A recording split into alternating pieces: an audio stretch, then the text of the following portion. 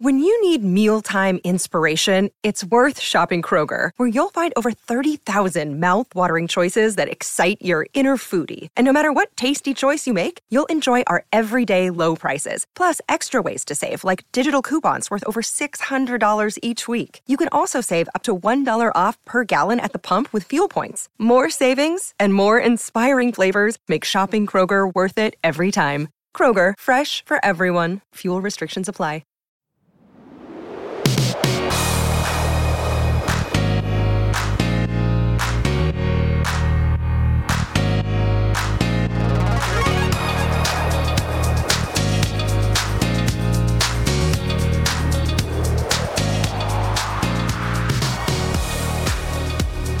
Hey everyone, welcome back to the podcast that is always up to speed with Formula One. It is Sunday, February 25th, 2024. My name is Mark Daly, and it is just ticking towards 10:30 here in the evening in Vancouver, Canada. So for all intents and purposes, the weekend is over. And what a weekend it's been. It's been cold and damp and windy and stormy and just basically miserable here in Vancouver over the past couple of days. I mean, hey, Pacific Northwest is going to Pacific Northwest, and yeah, rain and miserable weather is basically what we put up with this at this time of year, and it's waterproof basically everything all the time, but it's all good.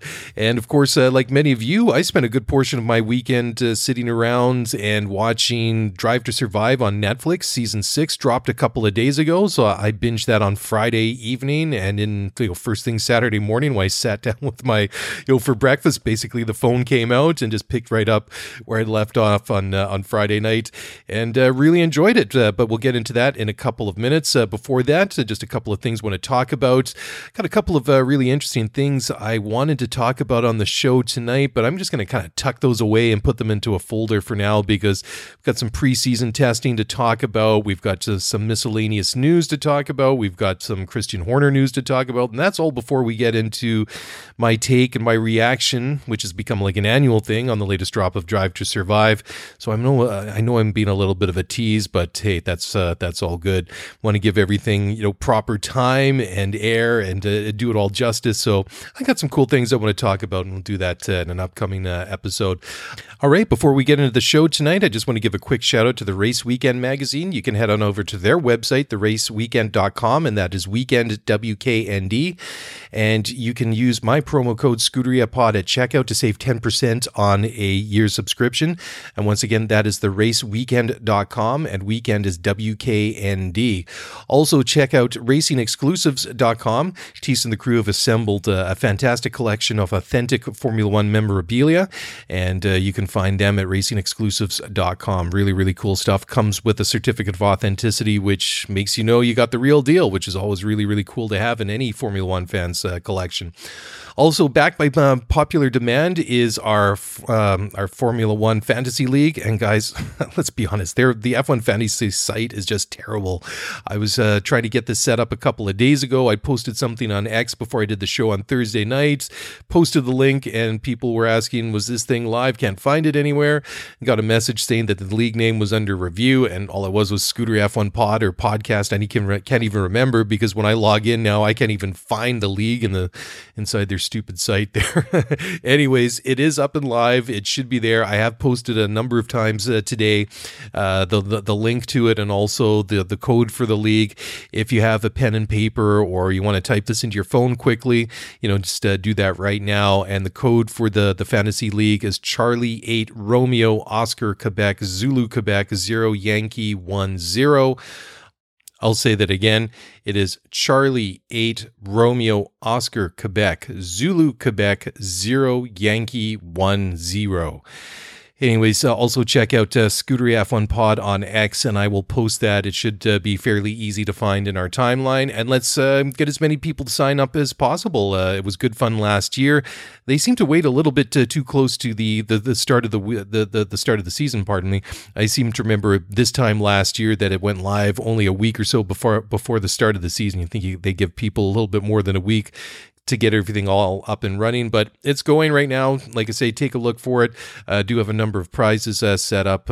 Still trying to get hold of the 1/2 scale autographed Pierre Gasly helmet away from Mark Hamilton. Still haven't heard from him, and Still don't know where he's at. Hope he's doing good. Anyways, that was presented to the listeners of this show by Racing Exclusive. So hopefully we can get that for the eventual winner this year. But I got a bunch of other prizes and get that all sorted out in the next little bit so I can announce those.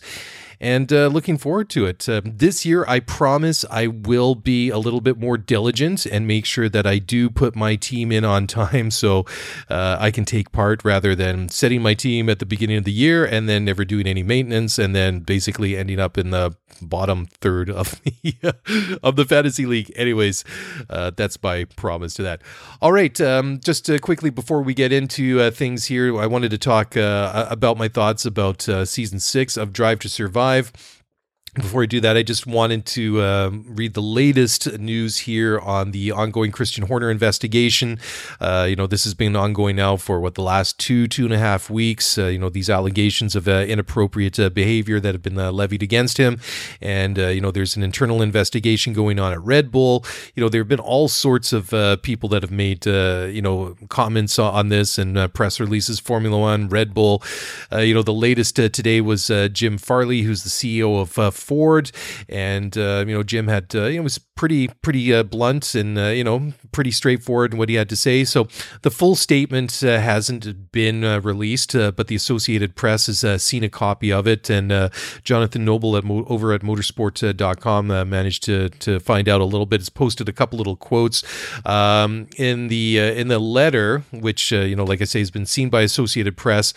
Jim Farley said to Red Bull that Ford is, quote, increasingly frustrated, however, by the lack of resolution or clear indication from you about when you anticipate a fair and just resolution of this matter. We are likewise frustrated by the lack of full transparency surrounding this matter with us, your corporate partners, and look forward to receiving a complete account of all findings. Then the goes on to say, quote, as we have indicated previously, without satisfactory response, Ford's values are non-negotiable. It is imperative that our racing partners share and demonstrate a genuine commitment to those same values. My team and I are available at any time to discuss this matter. We remain insistent on and hopeful for a resolution we can all stand behind, end quote. So just a quick reminder for those of you that might be a little bit new to Formula One. Red Bull currently has the Honda engines that weren't Honda engines, which are now Honda engines. Long story, it's confusing. Anyways, Honda engines, the back of those cars, they're going to be racing with those for the next couple of years until we go into 2026. And previously, when Honda was kind of waffling and deciding what they wanted to do, whether they wanted to stay in Formula One or not, Red Bull decided to get their own powertrain division up and running. So that's called Red Bull Powertrains. That's been up and going for a couple of years now. So they partnered, in this intervening time, they partnered with Ford, who are going to be a full partner, starting in 2026. But, there is things going on between them right now. I mean, Ford's already started to flex on that. If you see the pictures of the factory for RBPT, there's the Red Bull logo beside the Ford logo. So this is a real thing. But Jim Farley is pretty clear that, if things are not satisfactory, if it's not to their liking, it's pretty obvious when you read between the lines that this could become a major thing. When he says in that one line that Ford's values are non-negotiable, and then he goes further on to say that we remain insistent upon and hopeful for a resolution we can all stand behind, that, if this doesn't work out the way that they expect and they want, that are in line with their corporate values over at Ford, and rightly so, that there potentially could be problems. And I find it a little bit interesting that Red Bull, according to what's been leaked by AP on this, on this letter that went from Ford to Red Bull, that they feel like that, they haven't been completely, transparent or forthcoming, and everything going around the Christian Horner allegations and the investigations, and they really feel like they should be brought up to speed. And let's face it, there's big money, there's a lot at stake here in reputations, and Ford obviously doesn't want to have their reputation stained, and if something's gone on at Red Bull, and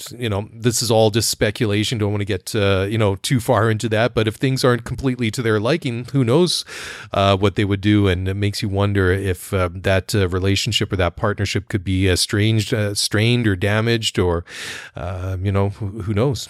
Maybe there's some language in there that they could potentially dissolve it. I mean, he certainly sounds very, very concerned. So this is a situation to keep an eye on for many, many reasons.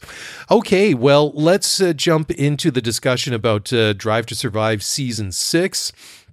As I mentioned a couple of minutes ago, this is something a lot of us have invested our time in over the weekend. There's 8 or 9, 10 episodes, I guess. What is it? 8 episodes? I can't even remember.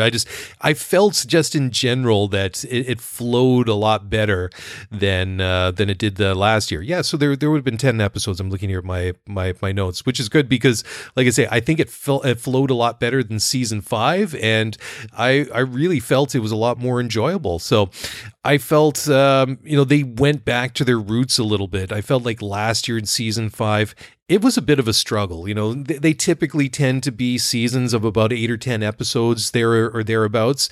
And last year I felt that when I sat down to watch it, and this has become like a ritual over the past several years, that when the new drop comes out a week or two before the season, it's basically just to jump in with both feet and sit down, get the popcorn, and basically power through the entire season. And it's a great way to kind of recap the season that was. It's not always 100% accurate to what happened the season before. They tend to focus on certain storylines than others, and a lot of the threads kind of weave their way through the entire season. They don't always necessarily tell the full picture of what happened in the championship. But you know what? That's fine. If you want something that's more granular or really gets down into the nitty gritty about Formula One, how the sport is run, how the cars are designed and built, it's probably not for you. But having said that, a good portion of people that enjoy this program or this series enjoy it because they do tell a good story. I mean, the production, the photography, and everything around it is first class. It has been right since the very first season came out back in, 2018, 2019 or thereabouts. And that high standard has just been, constant throughout all the 6 seasons. But this year I felt like they got more back to, there was a lot more on the track action. The storylines I felt were a lot more of the things that maybe we didn't hear a lot of during the season. And I saw a lot of criticism on social media over the course of the weekend. Well, it's not really legit because Max really didn't get involved, and there wasn't as much of Red Bull and stuff like that. And I mean, there was and there wasn't. I mean, there wasn't as much Christian Horner and Red Bull stuff as there was over the past couple of seasons. But you know what? I'm honestly okay with that. I mean, Red Bull and Max and Checo, they got all the headlines. They got all the focus over the entire season. And like on this show, it just seems that for one reason or another, that a lot of the headlines, a lot of the storylines that come up in Formula One, especially over the past couple of years, always seem to be very Red Bull or very Red Bull adjacent. They always seem to get pulled into the headlines. And of course, with a sport where you have 10 teams and 20 drivers, that pool, that news cycle is going to be pretty, small, and the stories are going to be, there's not going to be a lot of them all the time.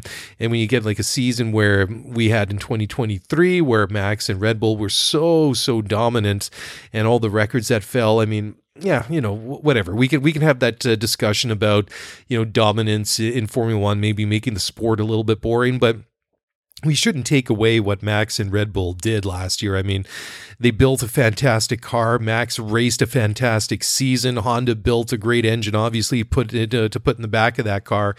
And all those records that came tumbling down, and all the races that Max won. I mean, he won all but one race last year, and which was nicely documented in season 6. That was Carlos Sainz winning in Singapore, in the second half of the season. But I feel that notwithstanding, that the season was very good. I felt like they touched on a lot of the different stories that maybe didn't see the light of day as much as they should have over the course of last season. And if they did, maybe it just didn't stay in the consciousness of the Formula One fans as long as it should have, if that kind of makes sense, if you know what I mean. But it was enjoyable. I thought it was really good. I mean, you go back, and I'm not going to go down down, completely, episode by episode. I'm going to go down, quite a bit and tell you about like the different things that I liked about some of the episodes and some of the storylines.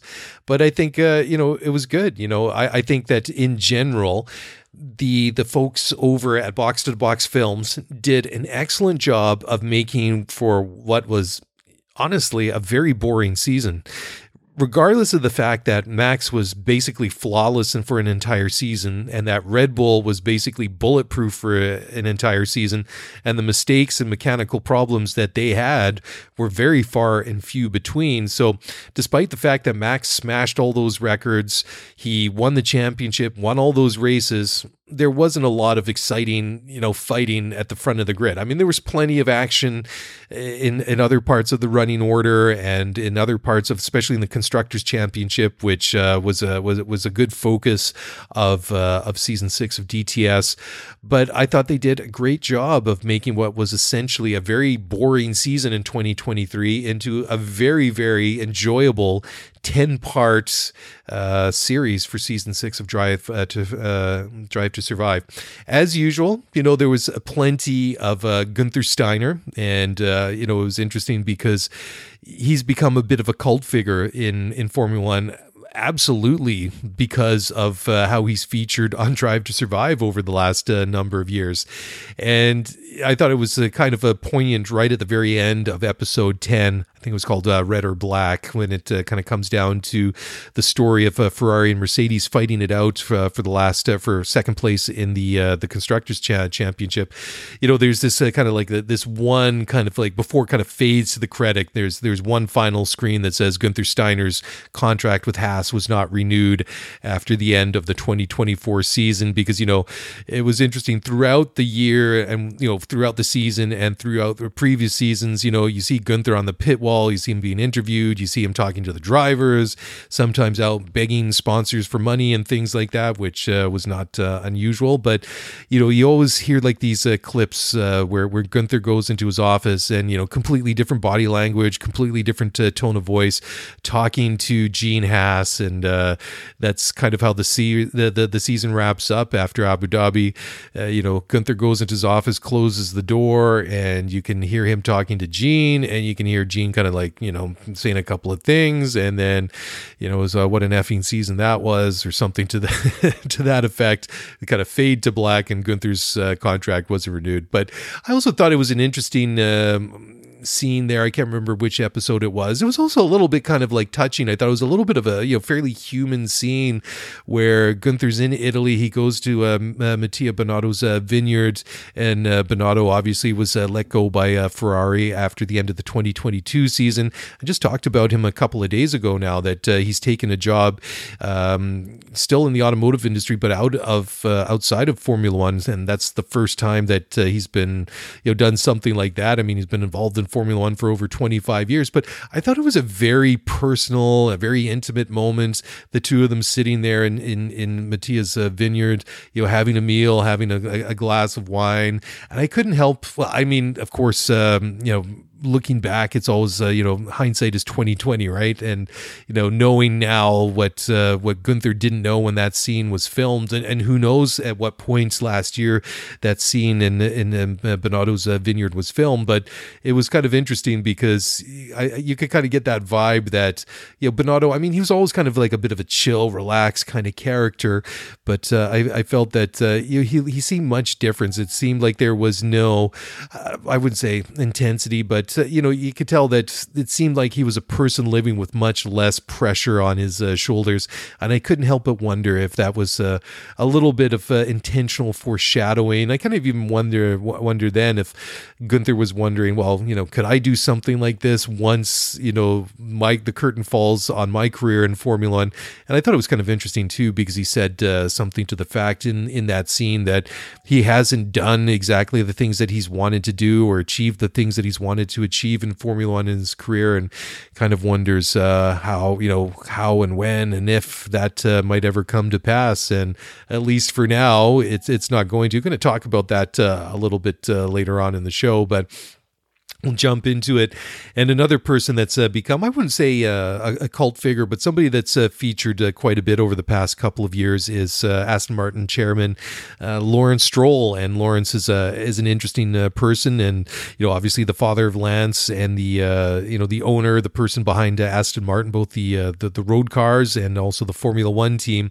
And it was interesting because I guess it was 2 years ago now. There was when it was still Racing Point, or maybe it's even longer ago than that, but when it was still Racing Point, and they're sitting in there, and he's like the chairman. Now he's promoted himself to executive chairman, and hey, why not? If you have the clout and the wherewithal to own a team and a car company like Aston Martin, you can call yourself whatever the heck you want. But again, a very, very intense kind of person, and I have no doubts that when it comes to business, that Lawrence Stroll is a very ruthless and a very focused and knows what it takes to be successful in business. And I can't help but think that despite the fact that they struggled last year, that this will be a team at some point that does manage to pull it together and is able to for a challenge for wins and podiums. I mean, it was exciting to watch what Fernando Alonso did last year, especially in the first half of the season, until they kind of got off track with the upgrades that were actually downgrades on their car.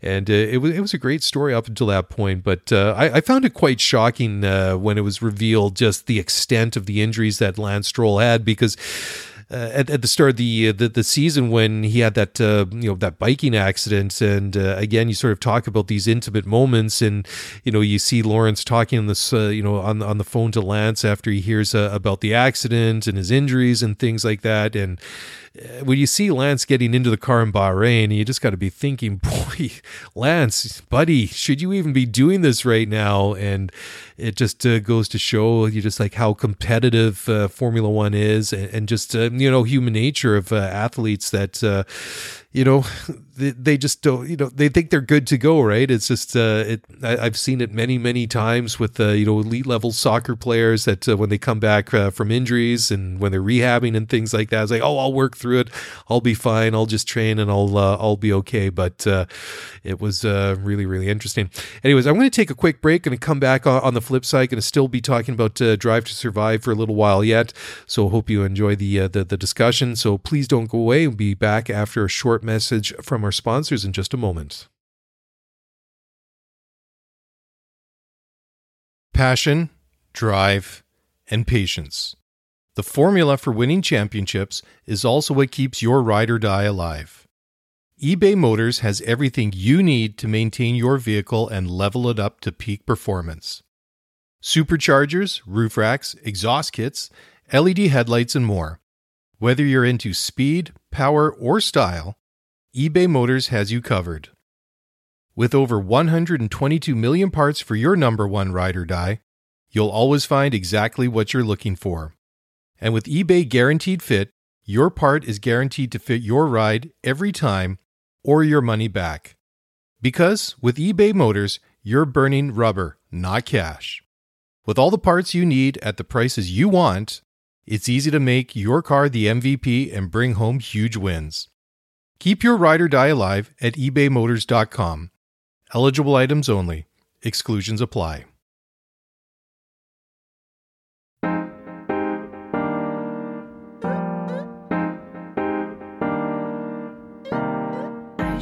All right, welcome back to the show. Mark Daly here. This is episode 518. Yeah, season 9 of Scuderia Formula One podcast. Been going for a very, very long time now. I was just looking at my agenda here on the other screen, and it's like, wow. I kind of just like sunk in. That seems like a very big number here. But yeah, I've been around for getting close to a decade of coverage and loving every moment of it. Okay, back to Drive to Survive Season 6. So just going back to some of the different threads that I think that were really, really interesting, that kind of wound their way and weaved their way through the entire season. And one of those was the whole situation with Alpha Tauri and Danny Ricciardo and Nick DeVries and Liam Lawson. And I thought that was really quite well done, because the second episode in the series, I can't remember which one it is now, or what it was called, but it basically documents the struggles that Nick DeVries has, and then deals with the moment that he's let go and Danny Ricciardo was brought back in. And I thought it was pretty cool to get that behind the scenes footage of watching Ricciardo in a Red Bull at Silverstone, bit of a damp track.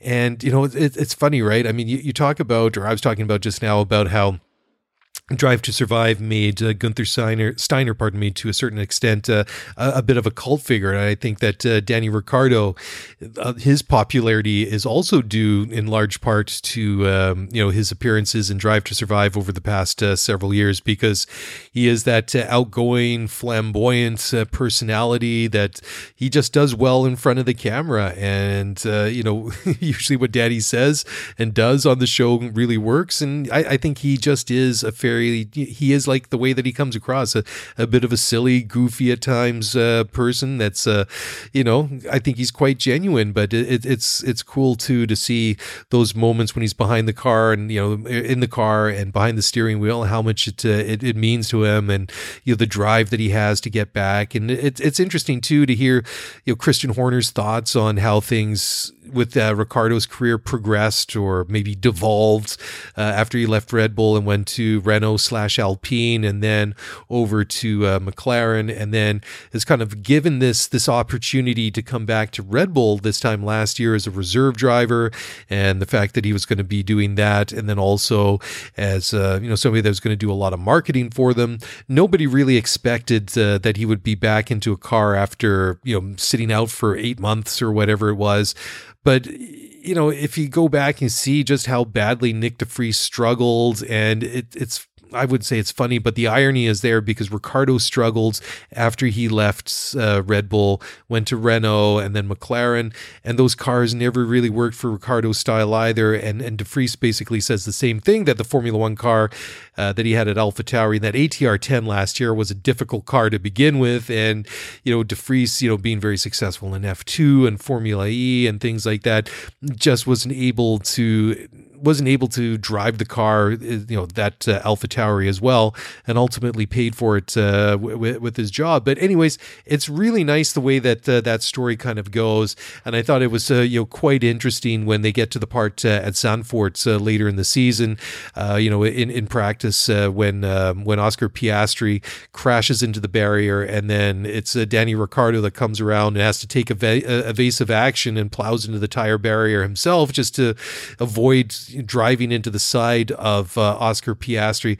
And there is like some irony there, right? I mean, Piastri is the person that basically, he took Ricciardo's seat at McLaren and forced Ricciardo to the sidelines, and he wasn't driving a car. So, I mean, there was nothing malicious, obviously, of Oscar Piastri, crashing his car on purpose or anything like that.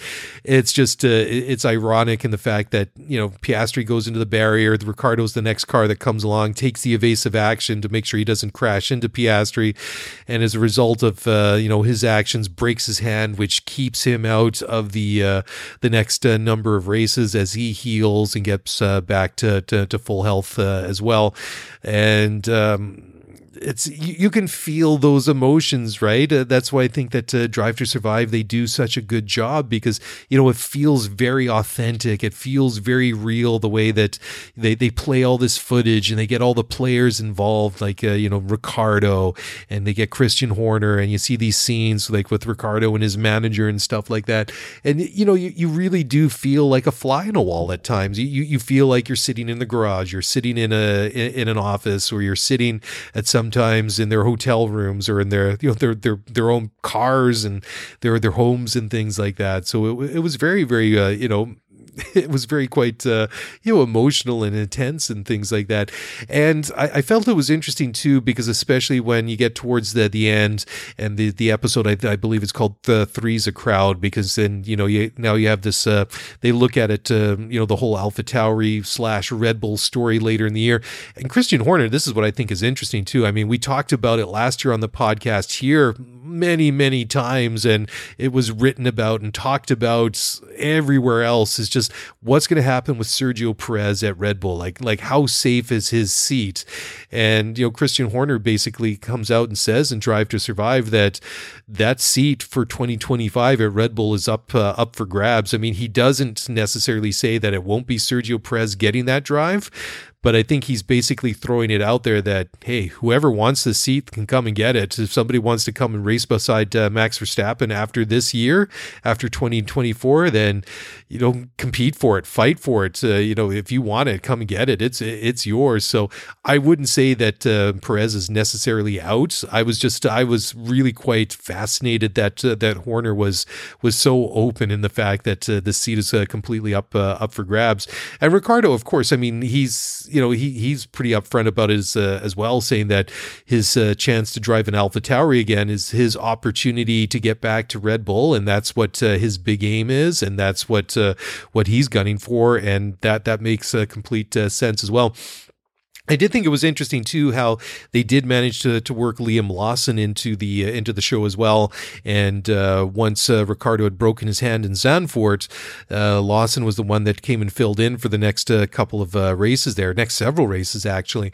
And I thought it was interesting because when you get to that episode 3's a crowd, at the end, they basically come down to it's like, okay, well, we're going to make an announcement tomorrow that what our lineup for next year is going to be here at AlphaTauri. And it's interesting, even though that these are two separate teams, that when it comes to the driver personnel decisions, I mean, Red Bull is absolutely involved. I mean, this is a separate car, even though it's got the separate engine in it. And Peter Bayer, who is the CEO of AlphaTauri, and I know they got new structure this year and everything, what with Franz Tost resigning, or not resigning, but retiring after the end of last year. But I mean, when it comes to the car and the design and development and build of the car in Faenza in Italy, it's completely different. But boy, yeah, Red Bull they're all over the decisions for those drivers. I mean, it's been apparent over previous seasons of Drive to Survive, but this year I think even more than ever. But it was interesting. I'll play this clip in just a moment. But after it was done, I was actually quite taken aback by the attitude of Liam Lawson. Here's a young guy. He's had success in junior formula, but still to really be proven in Formula One. I'll let his words speak for themselves. So let's take a listen. It's tough knowing that I don't get the seat, even though I've been the guy that's getting a seat. I don't know how to fucking answer that, honestly, because it's meant to be me. So.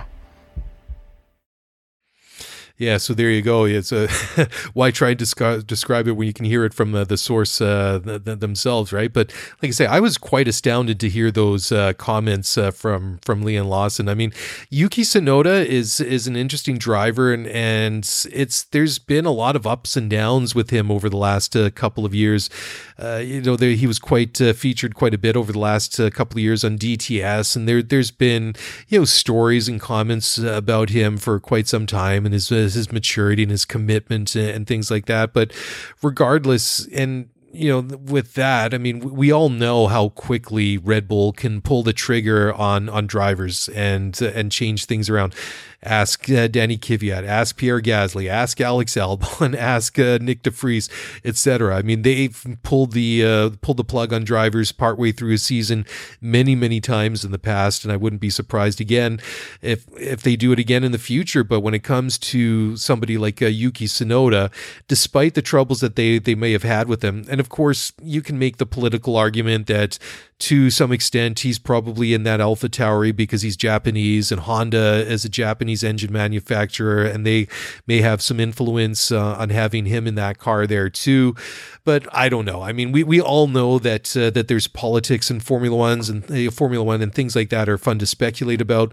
But even if that is true, I think that to a certain extent, if Honda does have that influence in getting Tsunoda a seat or having a say on whether or not he drives there, that if it was an untenable situation, I'm sure that AlphaTauri AlphaTauri / Red Bull would dig in their heels, and especially knowing that they're only going to have these Honda engines for a couple more years anyways. If they decide that they want to punt the driver that's been put there by, or that Honda's had significant say on having a seat at AlphaTauri, what do they really have to lose? Because if things don't work out, what's going to happen? They're not going to have their engines anymore.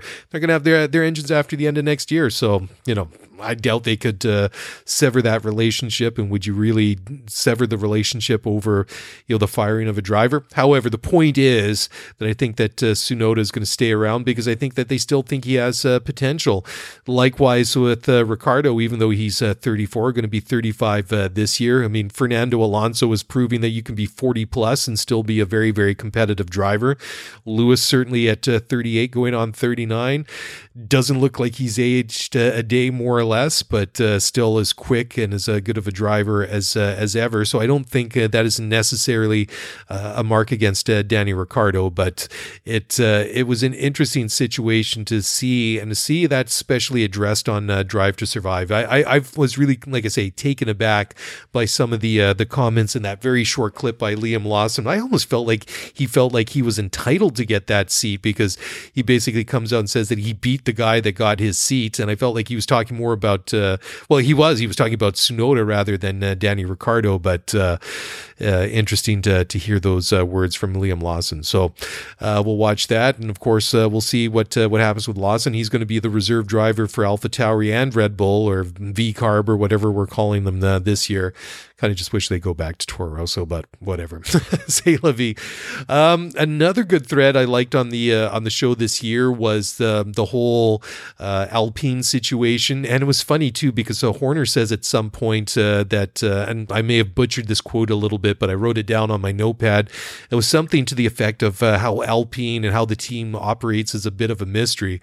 So definitely got that vibe, because you had Laurent Rossi and then Bruno Famin, and it was just I don't know. It just, the team seems a bit shambolic at times, and the whole way that they kind of documented the parting of ways with Otmar Safnauer, and it's funny too, because Safnauer, he seems almost like a little bit of a, like a soft touch when it comes to like his management style. He seems like he's, almost too nice at some points. And, and of course, when it comes to the production part, they're always going to pick up the best sound bites and the best, the best clips and things like that. But it was an interesting, another sort of thread that weaved its way through the entire season.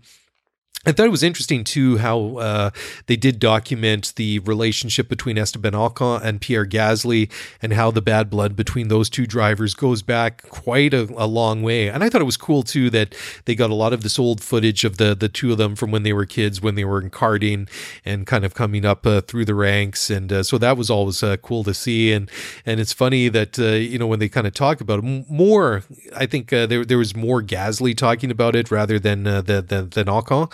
Especially, I think at one point Gasly says, that this is basically where things started to go sour was right here. But it's funny too, like as that kind of goes on and their season kind of blew hot and cold, more cold than hot, and they obviously struggled. But it was interesting towards the end.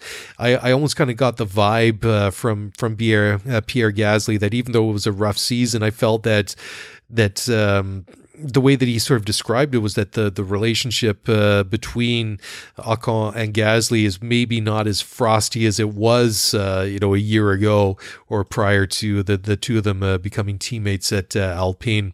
Another thing I liked too was, as usual, there seems to be plenty of McLaren. Always like to hear Zach Brown. Lando Norris, that is a good person to always see. He's kind of a funny guy, and he's got a good personality. It was good to see Oscar Piastri a bit, because last year, I mean, he comes in as this hot prospect and this rookie, and I'll be honest, when it comes down to like the race itself and the season gets started, I tend to read things things more than watch things. And what I like more about like Drive to Survive than say like any of like these press conferences or media scrums and things like that is they do get this more natural, drivers not only in their natural environments, but just basically drivers when they're maybe not so much caught off guard, but drivers when they're just relaxing and just being themselves.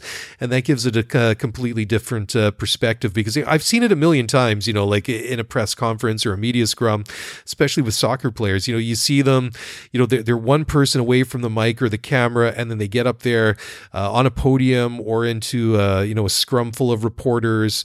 Everybody's got their phones out, their recorders out, and they completely change. It's just like somebody who was completely chill or funny, they get into this mode because they either don't like it or they're not good at it, or they're a bit of both of those, turn into this very sort of bland and uninteresting person, or sometimes a little bit adversarial. I mean, they're not all like Danny Ricciardo, unfortunately, but you know what I mean, right?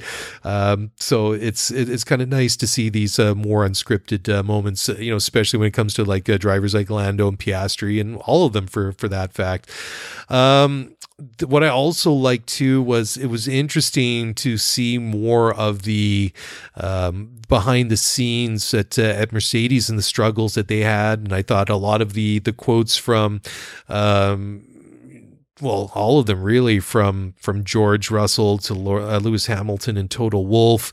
And it's funny too, because now that we know, because Lewis made the announcement was about 2.5 weeks ago now that he's going to switching to Ferrari for 2025, that a lot of these comments that were made either by Lewis or Toto Wolff during this latest drop of Drive to Survive, they now seem either oddly prophetic or super ironic in when you look back at them. There's one quote from Toto basically saying that Lewis would look very strange wearing red overalls of Ferrari, and basically he's going to be a Mercedes driver forever. And, Lewis saying that, Mercedes is home and he loves it, etc., and all these things. But there's one clip, and I'm going to play it here in a moment, where Lewis, he talks about, he's talking, I guess, about the car from the year before. So would that be the W13 or the W14, whatever it was in 2022, and just talking about the struggles that they had and what was wrong with the car. And he told the designers and the engineers, this is what you need to do. I'll play it. It's better if you hear from Lewis himself, but we'll talk about it in a moment, because it's very interesting. If you go and watch that episode, I recommend watching that clip with Lewis. It's about 1:45 long, something like that, about a minute long, and just look at like the body language and the way that Lewis reacts. Anyways, let's listen to it now. Last year, I remember complaining to the team and being like, look, we have to make these changes. Like, otherwise, this is the trajectory we're going to go on, and this is where we're going to end up. And it's please do something about it. And I remember that they said, like, we know what we're doing. You're wrong. And that was definitely an interesting moment. I mean, I was like, okay, I'll step back. Don't want to step on anybody's toes. And then, when we got into the season, then we spoke again, like, oh, maybe you're right. So, yeah.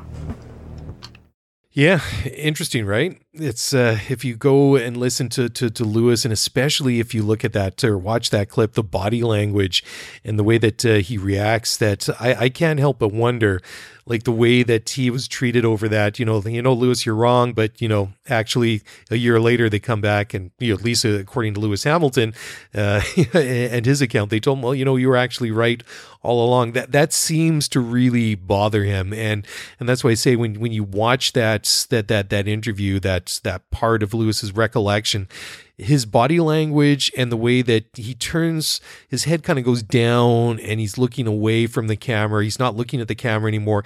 It seems like he's really gone to another place mentally and emotionally.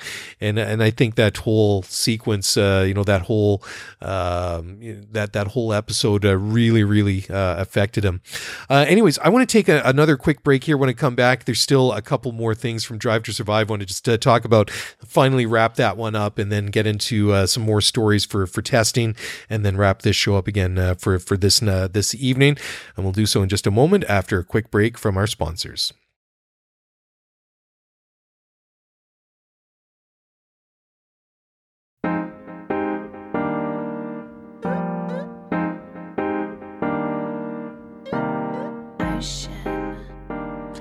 All right, welcome back to the show. Yes, so still talking about Drive to Survive. Couple final thoughts here before I kind of put this one to rest.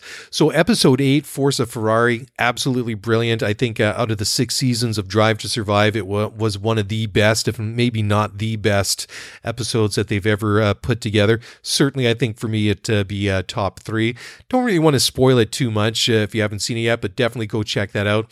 The final episode, episode 10, Red or Black, was a good recap of the last few races of the 2023 season and the fight between Mercedes and Ferrari to clinch second of the constructors. A couple other things that I liked in season 6. This first one, I've seen some mixed opinion on this, but certainly I'd like to see more of Danica Patrick. I enjoyed what she brought to the show. I also enjoyed what Claire Williams, the former team principal of Williams, which was her dad's team, or at least he founded it way back in the late 1970s. I like what Claire brought to that as well. I thought she was very insightful, also very personable. And Fred Vasseur, if there's maybe someone to be the successor to Gunther Steiner, maybe Fred Vasseur is that. He's certainly been featured or showed up in previous years of their seasons of Drive to Survive, but being the team principal of Alfa Romeo or Sauber or whatever it was at that time, it was just he'd have like a little appearance here or there, maybe a couple of things, but now being team principal at Ferrari certainly figured quite a bit in this latest season. A bit of a cheeky sense of humor. I really like Fred Vasseur of what I've seen, and honestly kind of cheering for him to see what he can do with Ferrari. Now, this may be a bit of a more controversial take, but moving forward, and this is nothing really personal against Will Buxton. I know that he knows his stuff. He's been around forever, but I kind of feel that, with the additions of Danica Patrick and Claire Williams and, well, maybe not Fred Vasseur. I mean, Danica's a former driver. Claire's a former team principal.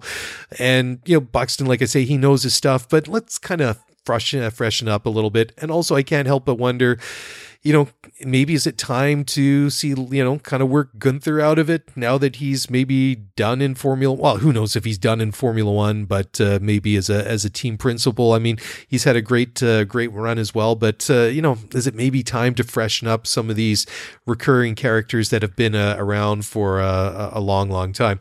Like I said, I mean, I guess it really depends which episode you talk about here. I mean, there's still plenty of Christian Horner and Red Bull as there have been in previous years, but maybe not quite as much. I thought they did a good job kind of spreading everything as well. And like I say, I didn't really mind too much about the fact that maybe they didn't talk too much about Red Bull and Max in general, other than maybe the big highlights and the big things, because like I said at the top, I feel like they got plenty of coverage on it.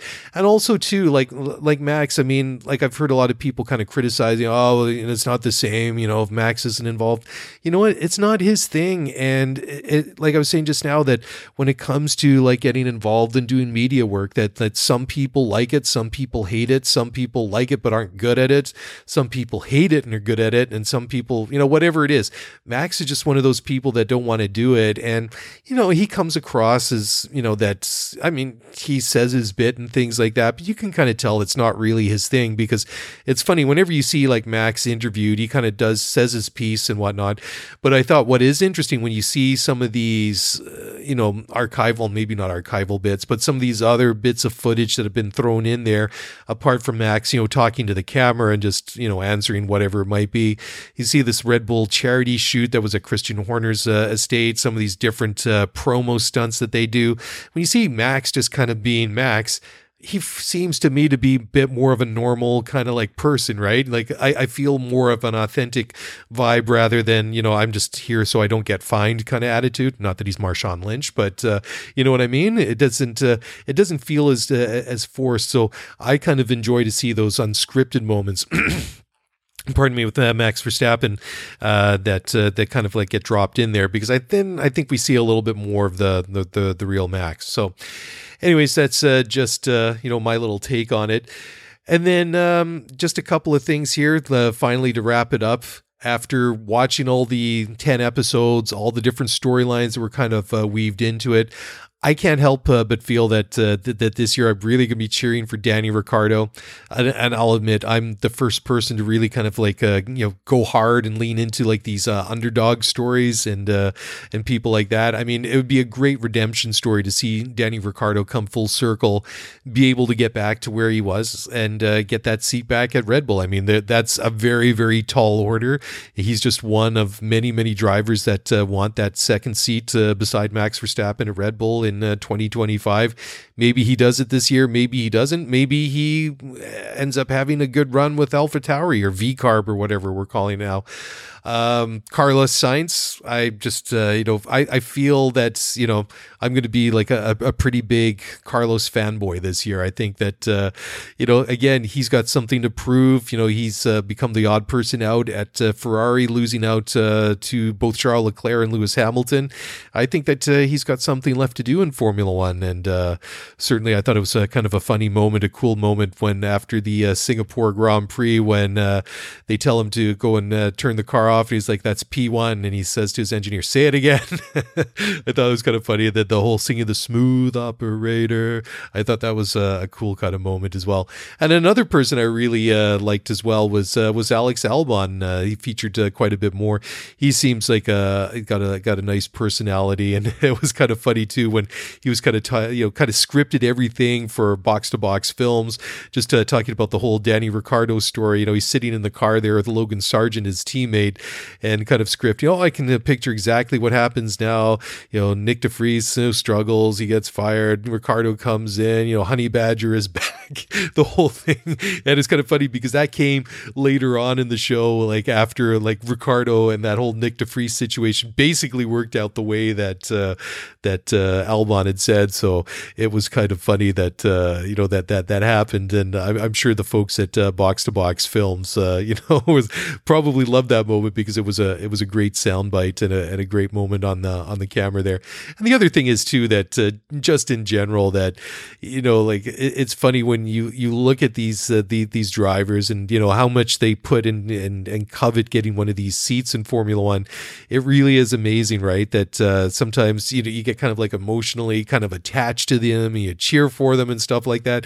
But at the end of the day, when you look at the lifestyles that they live, and of course not everybody in Formula One lives these glitzy, glamorous, lifestyles, but when you see them, they've all got these, six-figure like value watches, expensive clothes and houses, and they live in all these exotic locations. They have these gorgeous wives and girlfriends and things like that. It's just like, at the end of the day, if they lose their seat, they're still going to be living, very, very well and be very, very well off. So, maybe I've become a little bit kind of like cynical about them, or cynical about it. But, if somebody was to lose their seat, I don't necessarily feel super bad for them that otherwise, because they're still going to be doing pretty good in life. But hey, that's just my take. Finally, just to wrap it up, like I say, I think that season 6, of Drive to Survive, big improvement of over season 5. I think they got back to their roots, much more watchable, much more enjoyable, flowed really, really nice. Like I say, I watched 7 episodes on Friday night, sat down, watched the last couple Saturday morning. It just flew by compared to season 5, which was, really, really draggy in my opinion. And so I would say, a solid 8.5 out of 10. So there you go. Anyways, let's talk now about preseason testing. The third and final day, at Bahrain wrapped up on Friday afternoon, and it was Charles Leclerc putting in 74 laps in the Ferrari. His fastest time was a 1:30.322. That was compared to a 1:30.368 set by George Russell in the Mercedes W15. So only 4.5 hundredths of a second difference between George and Charles in their fastest laps. George putting in 67 laps. Zhou Guanyu was the third fastest driver on Friday in the Sauber. Zhou's fastest time was a 1:30.647, or about 3.5 tenths behind Charles Leclerc. They had Max Verstappen putting 66 laps in the RB20. Max's fastest time was a 1:30.755, or about 4.5 tenths behind Charles Leclerc. Then you had Yuki Tsunoda, Alex Albon, Oscar Piastri, Fernando Alonso, Carlos Sainz, and then Sergio Perez rounding out the fastest 10 times on Friday. Sergio, his fastest time was a 1:31.483, which was about 1.15 seconds behind Charles's fastest time. So they were all running the C3 or C4 tires. Lewis was actually running a C5. His fastest time was a 1:31.999. That was almost 1.7 seconds slower than Charles Leclerc. So anyways, that wraps up testing. If we look at some of the overall time, so the fastest driver of the 22nd, which was Thursday, was Carlos Sainz. He had a 1:29.921. As I mentioned on Friday, the fastest time was Charles Leclerc, a 1:30.322. And then if you go back to Thursday, the fastest time was set by Max Verstappen. He had a 1:31.344. So certainly it's very, very interesting to see who did what.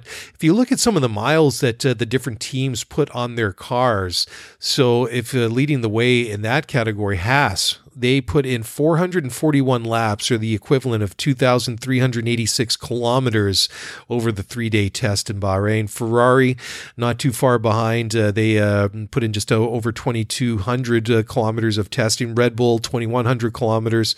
Sauber and Aston Martin, both in just a hair over 2,000 kilometers. Red Bull, just a hair under 2,000 kilometers. Williams at the bottom, they only put in 299 laps, which is just about 1,600 kilometers or 1,000 miles a run. The driver that put in the most laps was Kevin Magnussen, the Haas driver. He put in 1,200 kilometers or 239 laps. Second most laps run was Carlos Sainz with 224. Danny Ricciardo for VCARB with 210. Max Verstappen 209. And Nico Hülkenberg put in 202 laps in the Haas as well. So the engine stats, so Mercedes logged the most kilometers in Bahrain, 1,367 laps, or 7,400 kilometers of mileage for the Mercedes-powered cars. Ferrari had 1,236, which is the equivalent of 6,689 laps. Honda was 758 laps, or 4,102 kilometers. And Renault was 334 laps, which is about 1,810 kilometers. And of course, that's all proportional because Mercedes and Ferrari, they do supply more engines to everyone else. So it's kind of goes together with the amount of laps run. So, as I've been saying for the last couple of shows, sometimes it is a little bit difficult to kind of benchmark between the different teams where they kind of match up to one another, because they're not always running the same tires, the same trim, the same fuel loads as anyone around them. But where it gets interesting is where you see some of the different comments from the different teams and the different drivers or the different team principals or engineers, whoever it might be, just to where they feel, where they're kind of matching up compared to themselves, or their observations compared to where they might be in relation to some of their the other teams out there. So Lando Norris from McLaren, when he was talking after the test on Friday, Lando had the following to say, quote, "Do I think we've taken a step forward? Absolutely. Do I think we've made a lot of things better? Yes. But you just never really know at the end of the day where we stand compared to the others. I think we're in a good position. We had a decent car at the end of last season. I think we've definitely taken some steps in the right direction, but I think it's still a very long way behind Red Bull and a long way behind Ferrari. So plenty of work for us to still try and achieve, but also plenty of things that we've learned over the last few days for us to implement before next week." Norris did go on to say, when he was asked about, just about about the car, the MCL 38 and the testing, and just maybe some of the little problems that popped up during testing. He said they were not the end of the world. Went on further to say, yes, just a few setbacks here and there over the last few days. Not the end of the world, definitely, but you always want a perfect day. We didn't get any long running high fuel stuff Thursday night, and we moved into Friday morning and we still didn't get it. So not exactly what I wanted, but still plenty of things learned and a lot of stuff that I wanted to get done. I was happy for the most part, but there are a couple of little things I wish I could have done more, end quote. So interesting, a bit of a mixed reaction from Lando Norris there. Feels like they've made some progress. And it's interesting too, because, even somebody that's there, one of the drivers that's in the car, that's seen, all his competitors out there, still doesn't really have a good benchmark of how they measure up against others, but still he feels that they may be behind Red Bull and Ferrari. And I must admit that I'm a little bit hopeful that Ferrari's managed to do something to close the gap, because certainly in terms of pace, they were there right up there with Red Bull at the end of the season. It might not have been demonstrated as much as we would have liked to see in terms of, say, Charles Leclerc and Carlos Sainz fighting it out with Checo and Max Verstappen. We didn't really see that very often, but there were signs last year that perhaps something good was happening. And McLaren, of course, last year they got off to a very, very rough start, and it wasn't until just a month before the summer break when we got to the Austrian Grand Prix just after the July 4th, just at that time of the summer, that's when those first rounds of really, really major upgrades hit the car, and it was immediately the improvement that we saw for Lando, and then Oscar Piastri gets them a week later, and they never really looked back. They did much, much better going into that second half of the season than when they struggled through the first half of the season. So it's interesting that that Lando's kind of almost like, don't overpromise, and maybe deliver more when it comes to the season. So that'll certainly be a situation to keep an eye on. So if you take a look at some of the comments from Aston Martin's technical director Dan Fallows, he says that he feels that the team has made what he called the hoped for steps with the AMR 24, which is the new car that they have this year compared to last year's car. Anyways, Fallows had the following to say, quotes, when we went into the season really looking at for a step over the winter, we wanted to make sure we did get an improvement. Even though it's an evolution of last year's car, we wanted it to be a strong improvement as well as a strong evolution, and we have seen that step, we've seen that benefit, so we're very pleased about that. I think the most important thing for us is where we go from here. We weren't 100% pleased with what we achieved in our in-season development last year, and we wanted to make sure that we can compete at the top level in terms of in-season as well. I think we are mostly keen on making sure we made a step on last year, which we have done.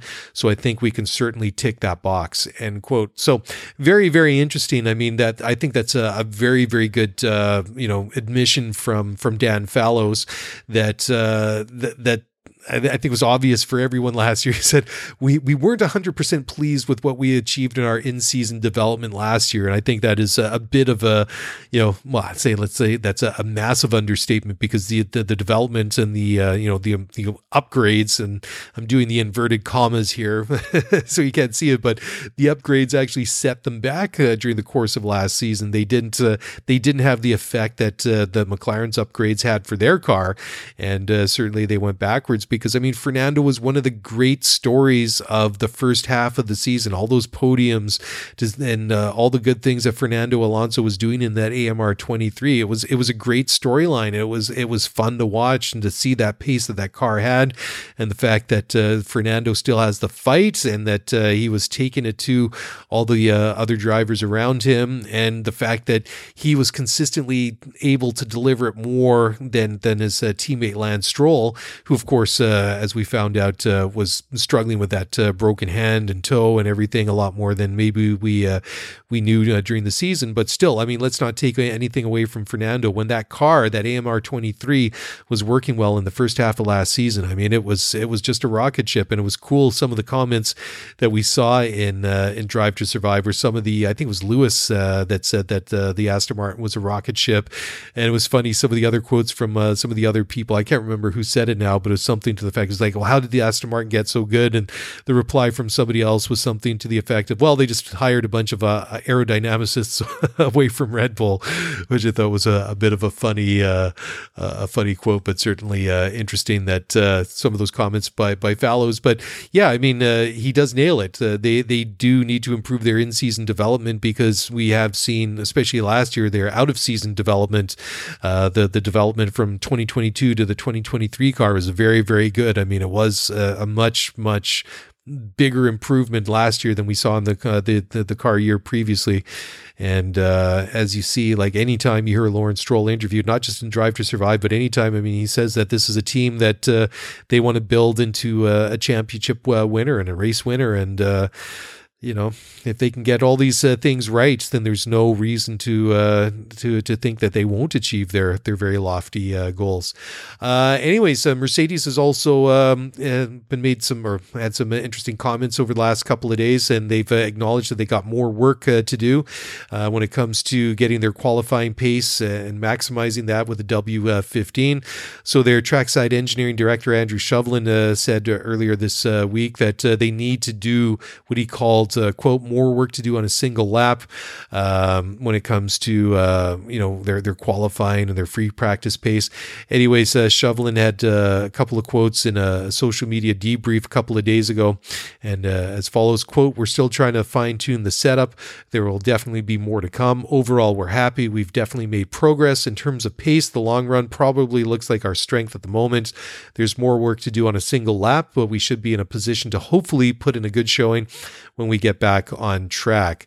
It's really encouraging with a lot of the problems that the drivers have been talking about in the last 12 and even 24 months with the W13 and W14. We seem to have got a grips with it, end quote. So there you go. Some minor or some acknowledgments that they've made some improvements, but again, it sounds like very much like Lando Norris's comments.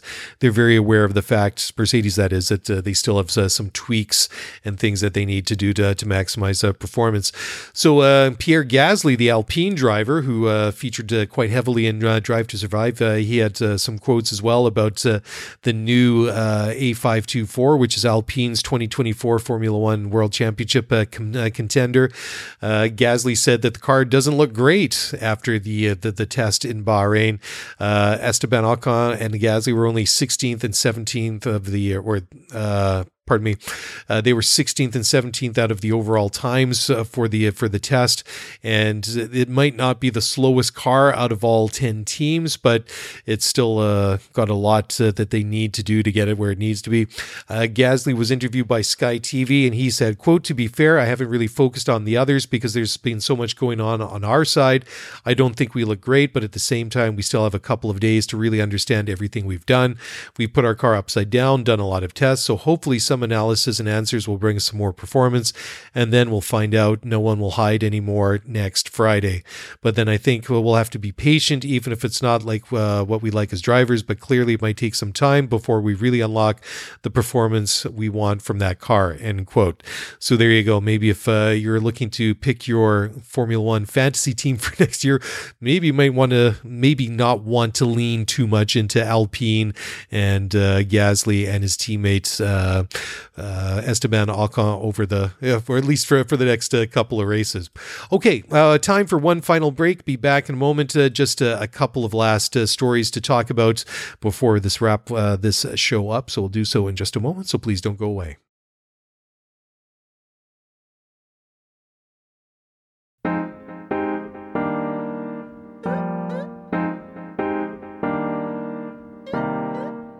All right, welcome back to the show. And as I mentioned, there's just a couple more little stories I just want to just talk about before we turn the lights off for one more night and get ready to, well, go back to regular life for a couple more days.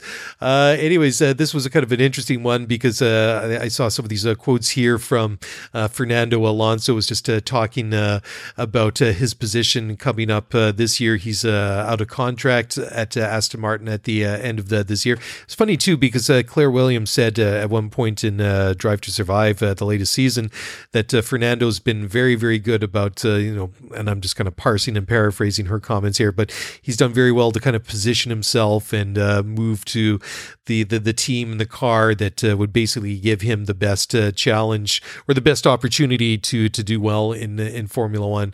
So as I mentioned, he's out of contract at the end of this year. He's been there for a couple of years. So he's 42 right now, still looking really, really good, very competitive. Last year marked 20 years since Fernando's first win in Formula One, but he had a couple of things to say during preseason testing in Bahrain. He feels like he's in a really good position to negotiate a new deal to wherever he ends up next year. Fernando had the following quotes. In my case, it's very interesting because I have, I think, a good position to negotiate, but I want to at least do the first couple of races without thinking too much. I want to see myself into a new season. It's going to be the longest ever season in Formula One at 24 races. I want to change a little bit some time of travel schedule and things to be really efficient this year and arrive with high energy at the end of the year. So a couple of things that are my main focus now are not so much next year. Then he goes on to say that just sort of talking about Lewis and his move to Ferrari. Quote, it was a surprise. I was expecting maybe around summertime to have a little bit of action, but it started early. There were some leaks. Probably Mercedes and Ferrari have to announce earlier than expected. So after that, definitely more action going on. So Fernando is basically saying that this year's silly season, what the driver market is always referred to, might be sillier than usual. So finally, one more story here. Just this is a story from Adam Cooper over at motorsport.com, and Ferrari says that they reckon that Audi is going to have what they call a huge challenge to get ready for 2026. I mean, they're going to be building a car and a power unit and everything else. And these were the words of Ferrari's power unit technical director Enrico Galtieri. And the quote was the following when he was interviewed by motorsport.com. Quote, it's hard to say, obviously, because I'm not in their facility or in their shoes. But in the end, I think that for sure the level of complexity of this product is high, and it's about that. And it's true that preparing for a brand new project is not an easy task for anyone. So I can for sure respect the job that they are doing on this, because for sure you need to learn and create something that is not only related to design, competencies, or skill from the engineer perspective, but also logistics and infrastructure. So they are facing an important and huge challenge as well. End quote. So head on over to motorsport.com, check out that story written by Adam Cooper. And I think that there's definitely some very interesting quotes in there by Gualtieri. And certainly, I mean, if they need any tips and about getting a new team up and ready and running, go talk to Honda. Well, maybe not so much about the team, but Honda came into things in 2015 with the power unit side that was certainly, it started much later than Ferrari, Mercedes, and Renault prior to 2014. So it took them a long time to really get things up and running. And certainly Audi has bitten off a very, very big project in getting a team into Formula One for next year. And not for next year, for 2 years from now. And certainly it's one we're all going to be looking forward to seeing how they do once they hit the track. And this time next year, we'll have seen the Audi for the very first time, as we'll obviously expecting to see them hit the track in Bahrain for preseason testing in February of 2025. Anyways, that's it. I'm starting to run out of breath here. It is now almost quarter to midnight here in the studio, so it's time to wrap it up. Thank you one and all for listening to the show. Oh, actually, I'm a little bit, I do have one more thing here. I did have one final, I had a message here come into the studio line from Michelle Z in West Palm Beach. Wanted to play this. My apologies, Michelle. I almost forgot about you. So let's play that before I turn off the lights, turn it off. So let's have a listen now. Hi, Mark. This is Michelle. I am in sunny South Florida, in the West Palm Beach area. And my question is, during testing, the engines that they use, are those part of their yearly allocation? So they have 4 engines this year. Does the testing engine count as towards those? Thank you for your time.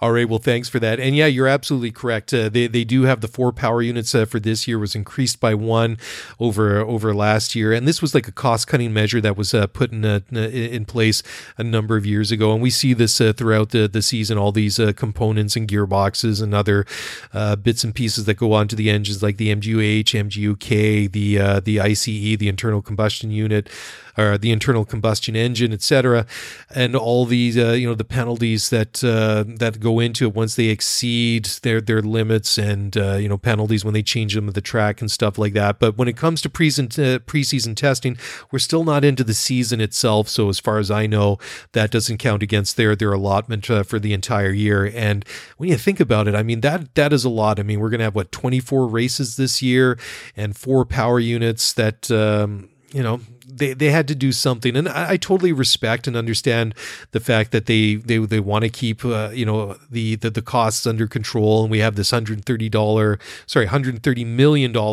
budget cap in place, because I mean back in the day before the budget cap came into play a couple of years ago, it literally was spend as little or as much as you want. It doesn't matter. There's no floor or no ceiling.